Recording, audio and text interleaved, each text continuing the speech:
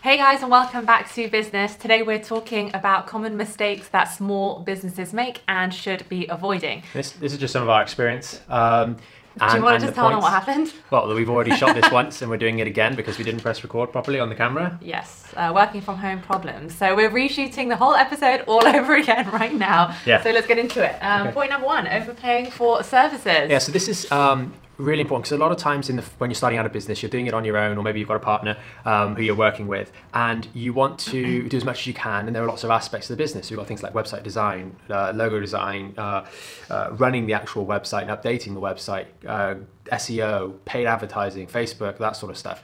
All these different aspects of the business need doing, and there's that temptation to outsource. And one of the mistakes that we made early on was we outsourced our SEO to a company because we thought, it's not quite as important maybe as other things. It's a slower burner. So we'll do that. We'll get someone else to do that just for the time being, so there's a presence. But we were spending about £360 to £400 a month on it, and really you weren't getting that much. So you're just overpaying for something that's really got no value, and actually it's an awful lot more value you doing it in-house yourself. That was kind of one of the early lessons that we learned on that front because yeah, go on.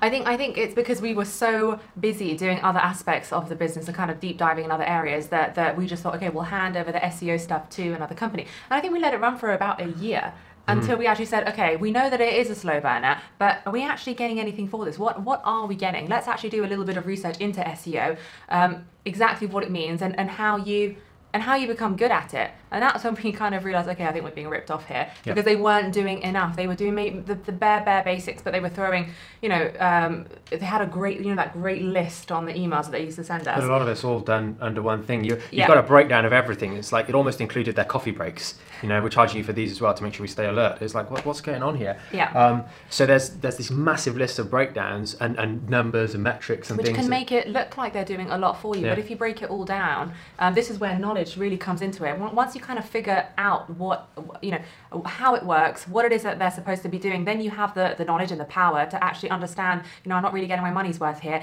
If I put a couple of hours into it a week, I could save that £300, £400 a month, and it'd be done at an even better level. So, knowledge is really important. Yeah, and one of the ways we would definitely recommend you kind of get around this is going sort of general across a lot of areas. So going into SEO, understanding a little bit about what it is, what tools are available to you to streamline that process. The paid advertising, how those work. There's online courses for Google, for Facebook, and everything designed by those companies, so you can actually do it for free and learn and get certified, at least to understand the basics inside those networks and how they apply to your business. You've got SEO and those sorts of education pieces, and then you've got additional bits on WordPress and how to start a website and those sorts of things. So understanding all of these things at a general level at least helps give you a bit of ammunition to ask questions to people that are going to prospectively do these services for you, and that means you can get the most out of a relationship because there are tons of really good companies that do these things out there, and you want to make sure you're working with the good ones. So that's a little bit of general knowledge around each of these topics will really, really help you make the right decisions. And we'd say in the early days, do it yourself. Because there's nothing like doing it yourself for a period of time, and you'll do a lot better. One little sort of word to the wise with regards to SEO. SEO is a slow burn strategy. Yes, for example, with our virtual consultation, that is top of Google in like 2 weeks, 3 weeks, which is awesome. But we know what we're doing in certain things, and there's other nuanced reasons for that to be particularly successful. So you can make it happen in a shorter period of time, but on the whole, SEO is a slow burn strategy, and it's worth you doing it to start with yourself, I think. Yeah, and I think now more than ever, this is a great time to use this time to actually get online and start doing some education around these areas. So when everything gets back to normal, whatever that's going to be, I think it will be a lot more online focused. Yep. At least you've got some tools in your toolkit because you've used this time wisely. Yeah, it's a great time to just skill up. So the second point, we're going to jump to number 3 because that kind of come back to relates to this. And that is, once you've found something, we've spoken about being careful with you spending your money for outsourcing services, but at the same time, once you found something that works, don't be stingy. I remember speaking to some guys about another company near where we are, and they were spending money on Google, and they were concerned and worried about spending more than £5 a day on the network. And I was just absolutely shocked because they were a business much bigger than what we were, and they were concerned about putting their online presence more than £5 a day, which is absolutely shocking. And that really shows a degree of being stingy when it comes to something that really does work. And we know it works because it's a similar industry to us.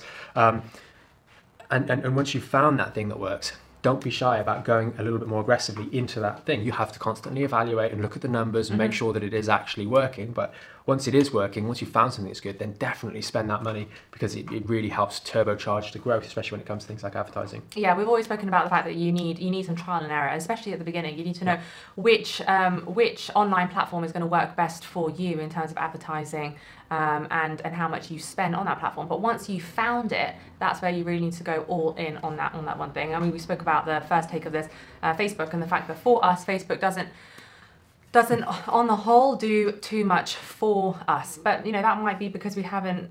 Well, no, there are methods that seem to work on Facebook, but those involve offering massive discounts and those sorts of things, which really, you basically just devalue your brand massively, in our space anyway, in order to be successful on Facebook, and that's not something that we want to do when we have other avenues that work very, very well.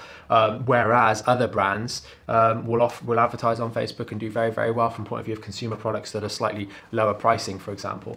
That can work really well. But if that is your business model, i.e., you can afford to have a sale. If it's let's say a clothing brand or something like that. Yeah, clothing brands do well. At the end of every season, you want to get rid of all of your stock, so you run a sale. Fantastic. Get on Facebook and do that, because it will most likely do very, very well. Oh, you definitely do. With things that are visual, for us, back pain's not exactly something fun that people want to be looking at on Facebook all the time. So it's difficult to advertise that. But other aesthetically pleasing products and things will work really, really well, because you can just advertise the visual nature of those things, which unfortunately back pain doesn't work. But Facebook's awesome. It's really good fun if you've got something that can actually work on there. It's good fun to do, because they've got lots of cool things in there.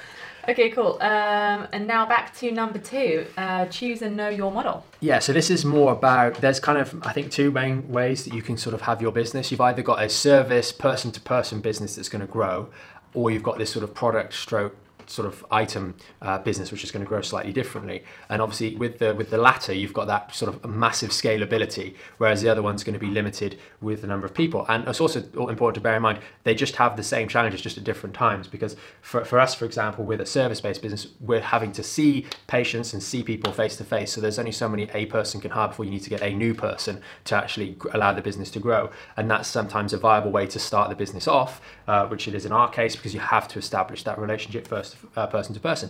But then there's other businesses where you can start out by just pushing slowly a product online, which doesn't require the same number of staff, if you will, to be able to do that particular service, and that can grow a lot faster before you hit the problem of having to hire more people to deliver the service. So they've both got pros and cons, but I think you should know what your model is and which way you're going to have to grow it.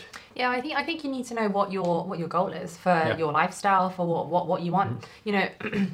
That you might want to, for the rest of your life, be a one-on-one, I use a practitioner, customer, or a client, with any kind of service. That might be what you want to do forever. So that's fantastic. But if you want real scalable growth, then you might just need to tweak your model and tweak what you're doing ever so slightly in order to be able to achieve that. It's important to know with that sort of model, and this is the one big challenge, look at what's happening right now, and you want to be face to face in that way that's not really scalable. It's also not as safe from that point of view. What if you're unwell? What if certain factors, economic or environmental factors, affect your business or affect you and your ability to see people face to face? It's going to cause you to have to pivot. So no matter which one you do choose, you may enjoy that, which is perfectly fine, but you need to know that if you're doing it from a point of view of a business and responsibility on the side of the business, then you need to understand the pitfalls and the weaknesses and the vulnerabilities that each of those particular choices have when you're making the decision to choose your model. Because if you're watching this right now and you haven't got a business, or you're thinking about starting a business, or you're in that infancy stage where you maybe just set it up but thinking, what exact product do I want to be selling, what service do I want to be selling, you want to have a think thoroughly about this and what pathway the decision that you choose to make is going to take you on, and what are the challenges that are likely to come along the way, and what's the lifestyle that you will have at what point along there. That's worth considering. I mean, actually thinking about it, even like solicitors, even mortgage brokers, even banks, everyone has been creeping to online. You've got portals, you've got your own personal login, you just upload your documents, and that's how things have been getting done in the last couple of years. I think with this corona, that's just going to... Pardon? It's sped that up massively. Oh, I mean, it's just going to spike it. It's going to, But it's important. A lot of those businesses, like the mortgage brokering and maybe the highly paid consulting services type thing, they are the people that tend to jump out of that job and then go into that sort of consulting or marketing consulting and that sort of stuff. And they may require that face-to-face. So it's worth bearing that in mind. If you're the person with it all up here and you're scaling your business or you're starting this business out, you're going to have to find a way to either grow with you doing all of that revenue generation from your own brain, or create something that is more scalable but will probably grow a little bit slower to start with. Because if, for example, that solicitor that's going to go and just do independent contractual work for companies to provide them with various legal advice, then that person's going to have to do it face to face, and they, because of the charging and the price point on that, it might be quite lucrative in the short term, but they'll hit this wall where they can't see any more people and they're working to the bone, and they're going to have to think about scaling. Whereas if they perhaps, instead of that, chose to produce some sort of online service and something that's more one-to-many or scalable early on, where they're not having to deliver that service to one person at a time, then that might allow them to grow maybe more slowly to start with from a revenue point of view, but have infrastructure there to grow indefinitely without hitting that barrier so soon. So it's worth just evaluating that decision before or in the early stages of when you're starting the business out. Awesome.